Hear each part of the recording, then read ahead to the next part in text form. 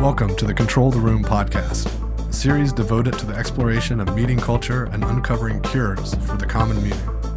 Some meetings have tight control and others are loose.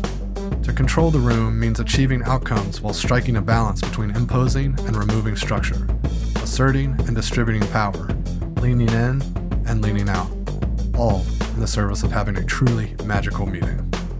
Thanks for listening. If you'd like to join us live for a session sometime, you can join our weekly Control the Room Facilitation Lab. It's a free event to meet fellow facilitators and explore new techniques so you can apply the things you learn in the podcast in real time with other facilitators. Sign up today at voltagecontrol.com/facilitation-lab.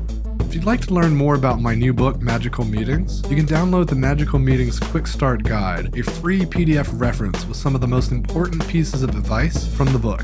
Download a copy today at voltagecontrol.com/magical-meetings-quick-guide. Today, I'm with Vân Lai Damone, founder of Work Smart, where she disrupts traditional corporate training with creativity. Her goal is to make crayons a staple office supply. She is also TEDx speaker and advocate for the veteran community.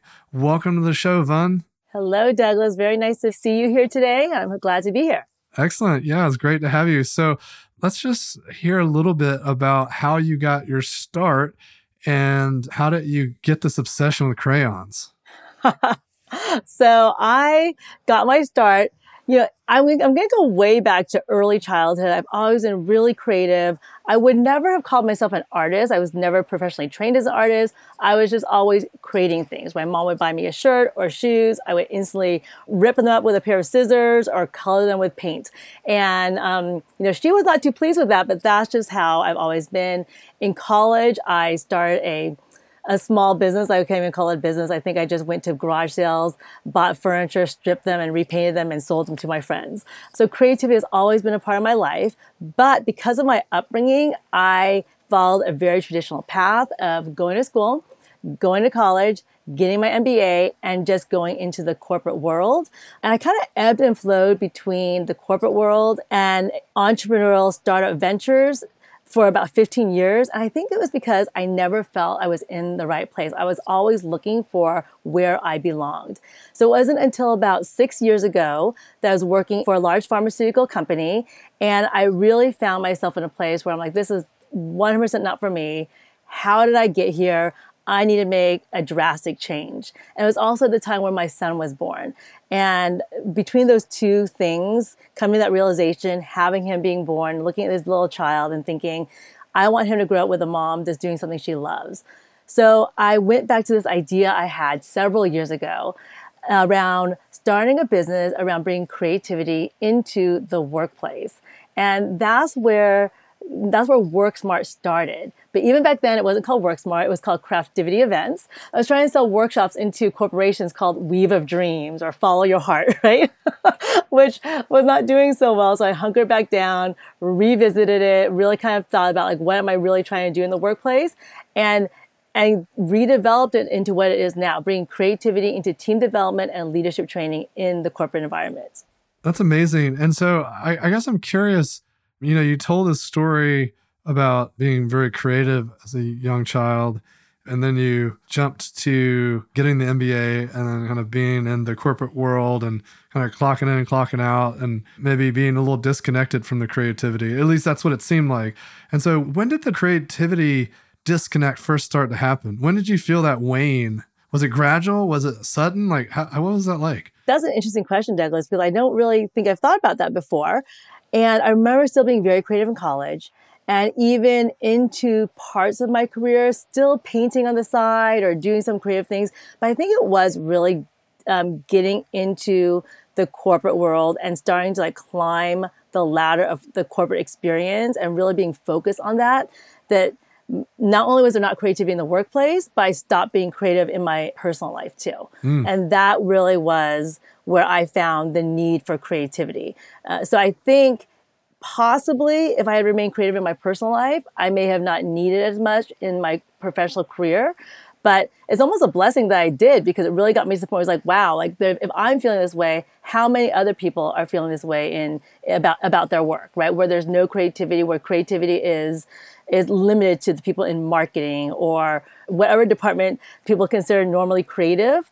But why can't, people in the accounting department have some creativity there? Now, maybe people will argue that maybe you shouldn't be that creative in accounting, but you know what I mean. Yeah. Well, people have certainly gotten into a lot of trouble with creative accounting practices, but maybe they could be a little playful in how they collaborate and how they communicate with each other, for sure. So this really gets into one of our meeting mantras around, embrace the child's mind. And really big fan of Daniel Coyle's book, The Culture Code, where he talks about, one of the examples he gave was a Stanford study that looked at kind of this creativity exercise and how kindergartners did such a better job than CEOs. And then he tried engineers and designers, and then even a cross-functional group of professionals. Yet the kindergartners repeatedly did better. And then what you were just telling me really reinforced this argument, because he says that the reason that those groups struggle so much is that they spend so much of their time trying to understand their position as it relates to the group. And so it's all politics, right? And you talked about climbing the ladder, and I imagine that the more you climb the ladder, the more political things get, the more you have to be concerned about navigating those types of things. And it can be all consuming, and it can rewire your brain. And so I think that it's not surprising that it's hard to keep up even the creativity in your personal life. Yeah. And that really resonates with what you just said, Douglas, because I feel that, as you climb that corporate ladder and as you get higher up in organizations, you should be taking more risks, but you don't, right? It's almost the opposite. You stop taking risks, and creativity is about taking risks. So you really do lose your creativity or your willingness to be more creative or your willingness to take more risks as the stakes become higher for your career. Yeah, that's interesting. It's like we often see that with folks that are maybe about to make tenure, or, they're thinking about their legacy, or they're like, it's only 1 year until I retire. Do I really want to rock the boat here? And if there's not already a very rich culture of experimentation and curiosity and risk taking, it's really hard for folks to go out on a limb in those situations. Absolutely. And I do hear that with some of my clients who will come to a workshop about how to bring creativity in the workplace, and we teach them these innovative tools on problem solving and brainstorming, and they'll say they love it, but I don't feel like I can bring this in the workplace because I'm afraid it won't be accepted. So let's talk about that a little bit, because I hear that often too. What are some of your go-to strategies when you hear that from a participant in one of these workshops? What do you kind of tell them? How do you coach them through navigating that? Well, oftentimes I'll tell them, just start with yourself, right? I think the more confident you are on the tools, the more likely you are willing to spread the word about it. So rather than bringing some of these tools around creative problem solving to a group to start with, do it on your own, right? These tools are meant to be done individually or collectively. So try some of the tools with just on your own. And as you see how effective they are, you're more likely now and more willing to go and tell other people about it, right? So have the experience for yourself first, so that you can have the confidence and competence to go out there and share it. The other thing I tell people is don't use the word creative. Don't use the word creative. Just go out there and say, we're going to try something different today. And here it is. I love that, Vaughn. And, one of the things I think that goes hand in hand with that is I coach people on don't tell them the name of the activity. Right. Because a lot of these activities have like fun, creative names that are meant to be kind of almost like, well, it's just branding, right? If an activity has a really clever, witty name, you're going to remember it. Well, that can get you into trouble when you got a group of naysayers and you're like, okay, we're going to do How Might We's or whatever. Right? Right, exactly. Just start doing it, right? Just kind of tell them how to do it and get them doing it, so they don't have a name to fight against or whatever, or a thing to like push against. And I learned that with, like I was mentioning, the first iteration of my business was called Craftivity Events. And I was trying to force feed workshops to organizations called Weave of Dreams, right? And now I do the same. I do those Weave of Dreams workshops, but they're not called that, right? It's around values. It's around generating values and collaborating on values and seeing how values impact the workplace. And also the idea of creative artifacts. A lot of my work is around visual arts. We do our workshops, and at the end we'll often do a creative art project as an anchor back to the work we did that day. I no longer call them creative art projects. They're called creative artifacts now. And all of a sudden, companies are like, we need artifacts. They didn't need the creative art project. They need the creative artifact. That's right. And, I think it's interesting that you mentioned values a second ago, and it's not just about language, it's about values. And it's a bit meta because you were talking about they were using these tools to focus on creating shared values. But at the end of the day, an executive or any member of a workshop has things they value. And if you can align your language to things they value, or if you can align the work to things they value, they're going to embrace it a lot more, right? And so if there are things that they're afraid of that they maybe don't value as much, that's going to be a hard sell. Absolutely. And here's something I learned to do as I started working with more clients is know who you're talking to, right? Know, like exactly what you're saying, know your clients. So visit their websites. In my proposals, I often am sprinkling in words I found from their website that correlate to what I do, but in their language. Mm-hmm. That's right. I love that. And so I want to come back to, you mentioned in your work that you do creative problem solving type of activities, et cetera. Can you give some examples of like how you're helping teams kind of embark on this creative work and what some of these kind of tools might look like? Certainly. I mean, it's hard because a lot of them are visual, but like for a common one is from improv, the yes and method, where we are talking, when you're coming up with ideas, rather than saying no, but, or what I talk about is like the idea of killing ideas before they have a chance. So oftentimes in a meeting room, you will ask a question and someone will give an answer or someone will give an idea and the next person says no, but, right? Or yes, but. Either way, whether it's a no, but or yes, but, what you're doing is you're killing the idea before it has a chance. So this yes and principle, as you know, is this idea of letting people share their idea and the next person has to say yes and add to that idea. But I think the overall, rather than sharing like individuals, like the overall premise of the work I do in creative problem solving is the concept that you want to give everyone a chance to have their voice heard in a way that makes sense for them. So again, going back to that conference room, you're in this meeting room, the lead person asks a question, let's come up with ideas for X, Y, or Z. And we all know these people too. You have those 2 or 3 people who have all the ideas. They're going to continue to raise their hand and give ideas. And then you have the rest of us, like me, who are actually introverts, and I don't think that way, right? I can't come up with ideas off the top of my head. I'm, for several reasons, right? Number one, that's not the way I think. And number two, I don't want to sound stupid. I want to think about my ideas before I state them out loud.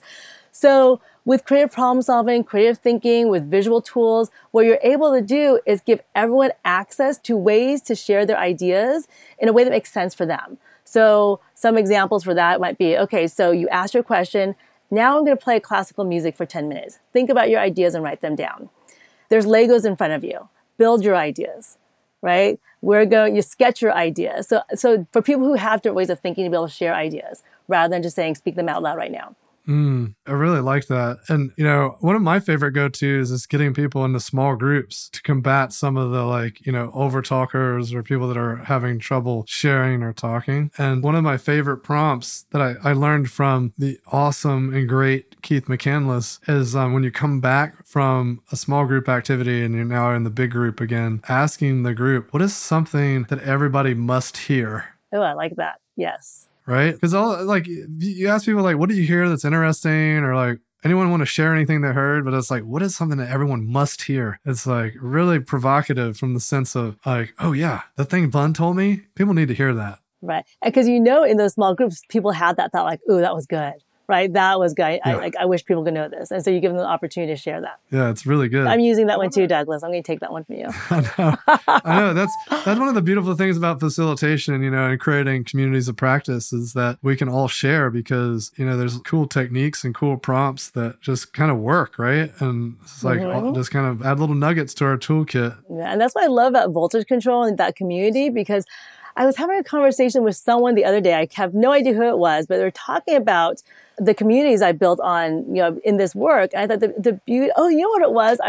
There's this conflict management course I teach, and we talk about, people do a survey, and it's about, and what am I talking about? This was for your facilitator course. What's the Thursday thing? Facilitator? Oh yeah, Facilitation Lab. Okay, for Facilitation Lab, I did this conflict management course for Facilitation Lab. And what I had them do before was a survey around what is your go-to conflict resolution style. And there's 5 of them. One of them is competitive. And what was so interesting is that this was a group of facilitators. Nobody had chosen competitive.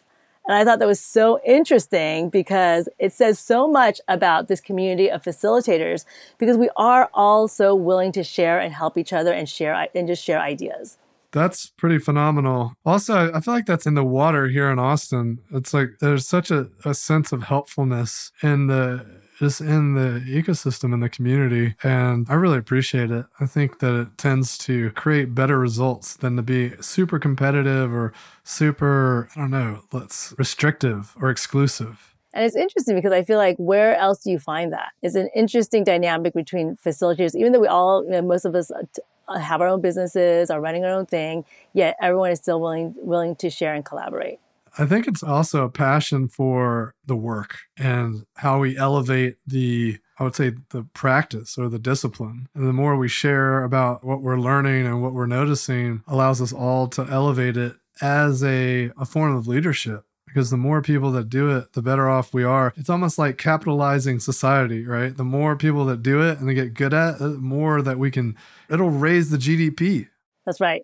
Yes, it raises the value for all of us. And then on the other side of it too, is the way I look at it as well, is, when I started my business, there was a lot of hoarding, right? Oh, you want me to do a workshop on how to file your taxes? Sure, let me figure that out, right? It was like, there was so much I will do anything anyone wants me to do. I will learn it and try to do it. But as my business grew and as I saw impact on clients by collaborating, most of the work I do now is through collaboration because really the goal is to bring the highest value to the client. And if I can't do it, I'm going to bring someone on who can.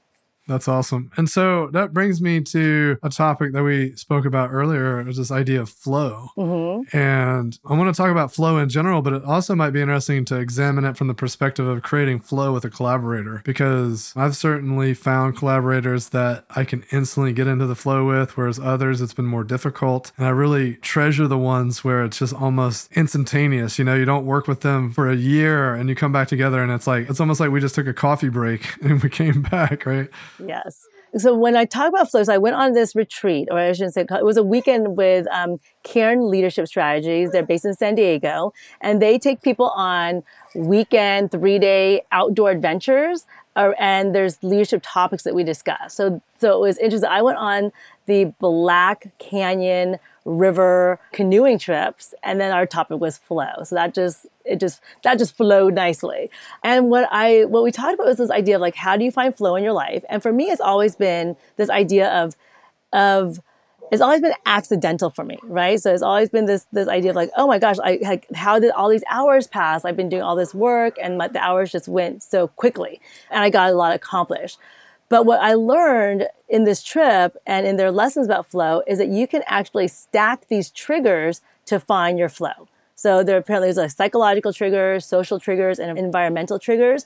And under each of those categories, there's things you can do. So what I've been trying to do now is okay, if I want to get in flow, what psychological trigger can I put in place right now? Something like, I'm going to focus on something that demands all my attention.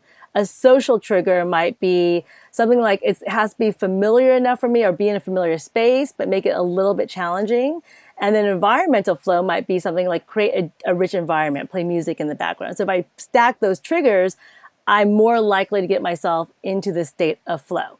So when you ask about doing that in collaboration with someone, that's a really interesting topic, because is that something that just comes naturally? And I wonder, and I haven't tried this, I wonder if you can stack triggers to get into a better collaboration for those that you're saying is not as natural. Yeah, I think the question then becomes, do we share the same triggers? That's right. And do we value the same things? And then that also made me think a little bit about this notion of group flow and how, like, when we were having events in person, this notion that we would really think intentionally about the initial conditions or the environment we wanted to create so that everything was easy and, everything, quote, flowed. And so, how's the room organized? Do we have round tables or square tables? How many chairs do we have? Do we have chairs? Is there a projector? Where is it located? Do we have music? And where's the food going to be? All these kind of questions around how we organize the space and how we lay out groups, and thinking about even the flow of the event will directly impact how people can go in and out of flow states. Yeah. So that's interesting because I didn't really do, I've also shown you guys do a lot of events. So my events were basically facilitating workshops at corporations, at someone's office. So I didn't always have complete control over what that looked and felt like. But I tried my best. But you have more experience in that sense. I feel like what I had to do was learn how to do that virtually. Right. So you may have been able to take some of your experience in a live setting and be like, okay, so here are all the elements that we want to recreate virtually. And that's interesting. So I kind of went into the virtual environment thinking I cannot take what I was doing in person and just throw that into a virtual environment. So how do I recreate that same idea of flow, that same feeling of collectiveness and camaraderie in a virtual environment? And for me, over the last year, or a little more than a year now, what I found around that is first preparation, right, or setting expectations. And setting expectations for what we need the audience to do. Keep your camera on, get ready to participate. Here might be some pre-work. And then within the facilitation, making sure those transitions were really smooth and making sure that we had many different elements for people to connect, whether that's, it wasn't all like, okay, throw things in the chat. Okay, here's 7 breakout rooms. It was like, okay, let's throw a breakout room here. That makes sense. Now let's have people post things in chat for this exercise. Now let's have a few people share out loud to the whole group here.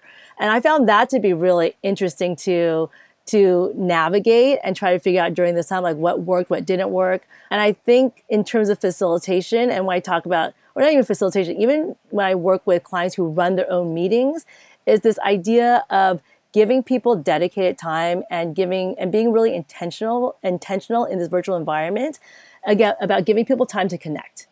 Because that's what, I was at Control the Room live in Austin 2 years ago, and there was the way the room was laid out, there was food, right, where the food and drinks were, and the way there was time and space made for connection really made a difference. And if we're not doing that in a virtual environment, then we lose out on so much.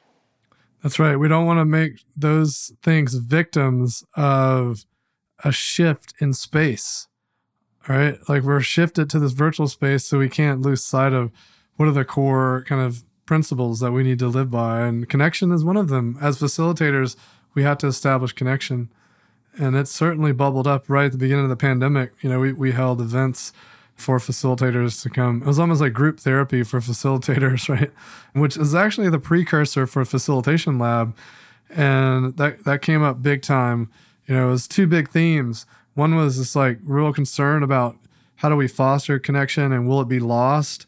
And then there was a concern around, will we be able to support this digital divide and the lack of access kind of thing. Get that. Yeah. And how has that been? What have you seen from what you've developed? The lack of access thing is one that has to be handled on a case-by-case basis. Like to your point earlier about knowing your audience and who's showing up, who could be there, who's being left out, who is being excluded because of circumstances, and how do we include them either by sending them devices or providing a space that they can go to connect in, or even just reducing the fidelity. Do we make this a phone call so that they can participate in some way? So I think it's just designing around those constraints and understanding that they're there. And then as far as the connection piece, I think it's everything you were just describing around just making it a focus and being intentional about it. And, quite often that might involve things like energizers, icebreakers, etc. And, we always advise when you're doing those things, ideally tie them into the purpose or the intent of the event. So it's not just, it doesn't feel like, oh, why are we doing this thing? Let's connect it into the work that we're doing, but give time for people to connect and to build some rapport and understanding. Yes, I love that point too, because I think it is always important to make those connections and those transitions so that it just makes sense. So people don't think I'm just doing this exercise to do this exercise, but make them meaningful. I think that's where, facilitators can really make a difference, is in terms of building those icebreakers, those energizers, so that it's really about creating a way for people to build personal connections to each other rather than just having fun. And I often talk about team building versus team development. I think it's the same thing, right? Team building is, let's have fun together, let's get together and whatever it might be, clearly not virtually, but go bowling or, go on a scavenger hunt. But for me, these energize that you're talking about are more like team development, where how do we have fun together, but we're also using the time to get to know each other better and get to know how to work well with each other. Yeah, I think to me, the best way to define the difference is about the half-life. So team building exercises have a very short half-life. Team development has a much longer half-life because we've actually become more intentional about doing things that are going to have lasting value, because we created some deeper connection that's going to be a lot harder to evaporate or kind of just pull apart or tease apart. It's it's almost like weaving a basket that's real tight versus one that's really loose, right? Is it going to come apart or is it going to stay together? That's great. There's an exercise that I've done in person. I haven't, but now that I finally started using Mural, and big thanks to you guys too. I'm okay, if I'm going to be facilitation lab, I'm using something on Mural. But there was an exercise I used to do in person it was yarn. And have you heard of climber cards? You can use any pictures. You can I just threw a bunch of pictures on the floor, and I had people pick a picture that represents something about you outside the work you do. They'd pick a picture up. Someone would start with a ball of yarn, and they would say what their picture means, right? So if I had a picture of a farmhouse, I would say this is I picked a picture of the farmhouse because I want to live on a farm one day. And if that resonated with anyone, they would raise their hand. You hold on to the yarn, throw it to each person who has their hand up. So then by the time you're done, you have this big yarn weave. So it's a visual representation of all the connections in the room. And it was one of the most powerful exercises I did, because you found connections you would never talk about in the workplace. There was one organization I worked with where this young man, he was probably 22, 23, he picked a picture of a car and said, "I love to restore old classic cars." And this other woman on the other side of the room, late 60s, me too. When would those two have ever had that connection? And I guarantee you, next time she walks past his desk, they're having a conversation. Next time he emails her, she's probably getting to that email a little bit faster than she would have before. That's really cool. And so what do you call this? I don't, was that my Weave of Dreams? I have no idea. No, I don't. Weave of Dreams. It was, no, that isn't what my Weave of Dreams. My Weave of Dreams was around values. That one, I don't know what I called it. I think it was just a connections exercise. Cool. Yeah. And I love that the yarn is this hysteresis around the connections that were made.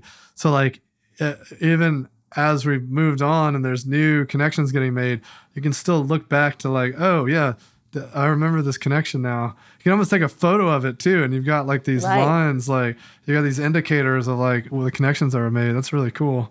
So speaking of that, and speaking of Mural, is now that I'm thinking about it, that could be a really interesting way to capture it, because on Mural, what you can have are those images, the image that they selected on the Mural board. So then you can really just have an artifact of who picked that image and where the connections are. It makes me think one way to do it is if you dropped in a bunch of images into your mural, and so you got, 30 people, drop in 30 images, and then you can use their alignment tool.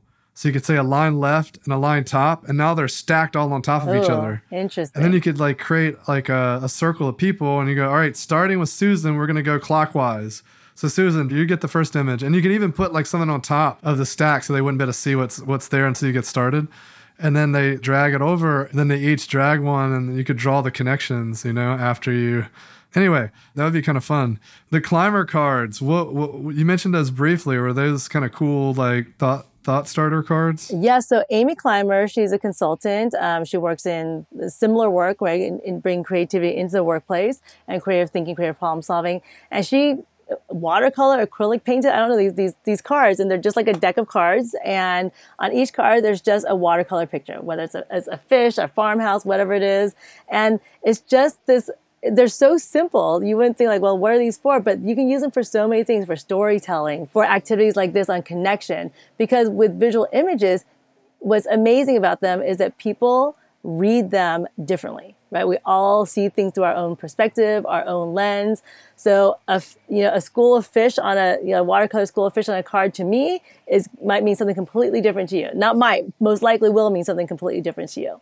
So it's a great way to use a visual tool to see other people's perspectives. That's cool. I love it. So I want to come back to something you mentioned earlier around these kind of pivots and the shifts. And, we had to make a big shift. Gosh, what was it, 18 months ago? And now we're embarking on what might be another shift with hybrid as people start to think about going back to work and hosting meetings that, may or may not include people that are in person and remote. And, we just released our hybrid work guide, which has some current thinking in it. I'd love to hear what's kind of on your mind with regards to having to support this. And, when we spoke earlier before the show, you were mentioning that you haven't had to do much of this yet, but it's always interesting to hear like how people are processing what might be coming. Yeah. And I think other facilitators might find it comforting just to hear some of your perspective on like, gosh, what is this going to mean for me? And so what are some of the questions you're asking yourself right now as it relates to having to start to maybe hold some hybrid sessions? Well, it's interesting because I think this past year has taught me to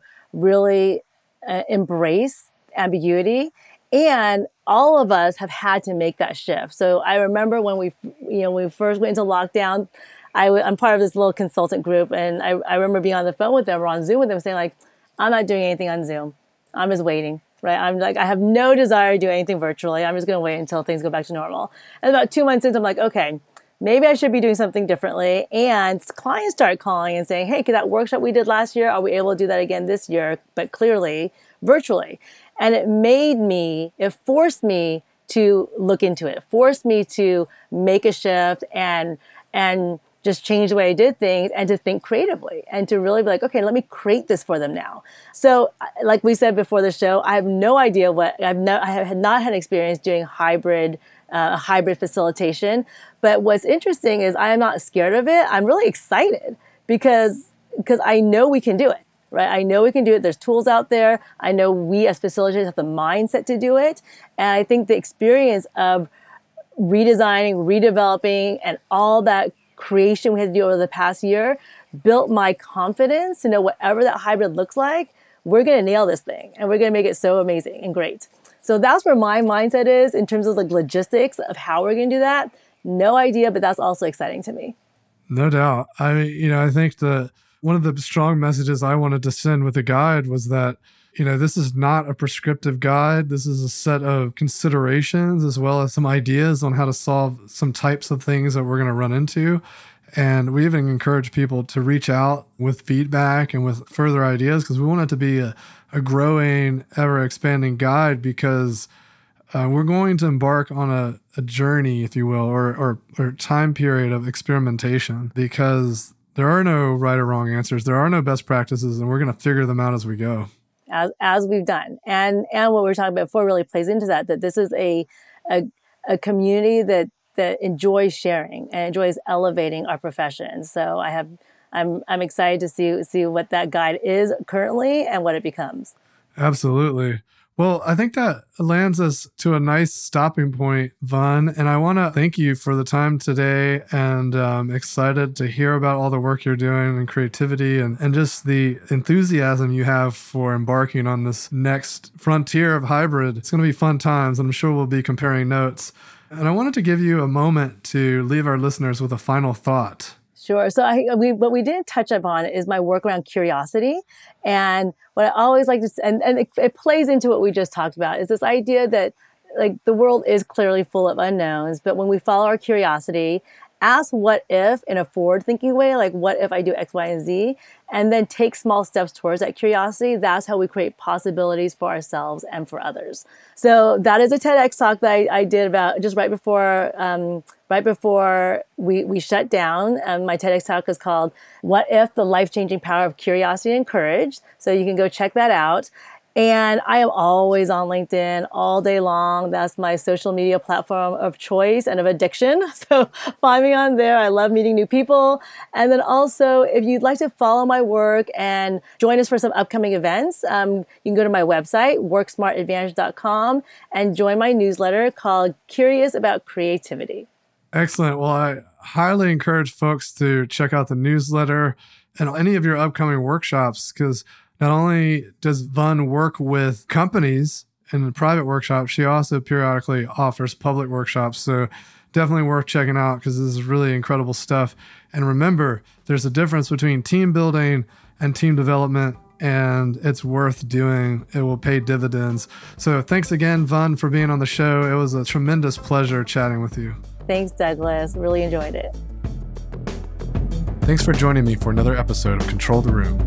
Don't forget to subscribe to receive updates when new episodes are released. And if you want more, head over to our blog, where I post weekly articles and resources about working better together. VoltageControl.com.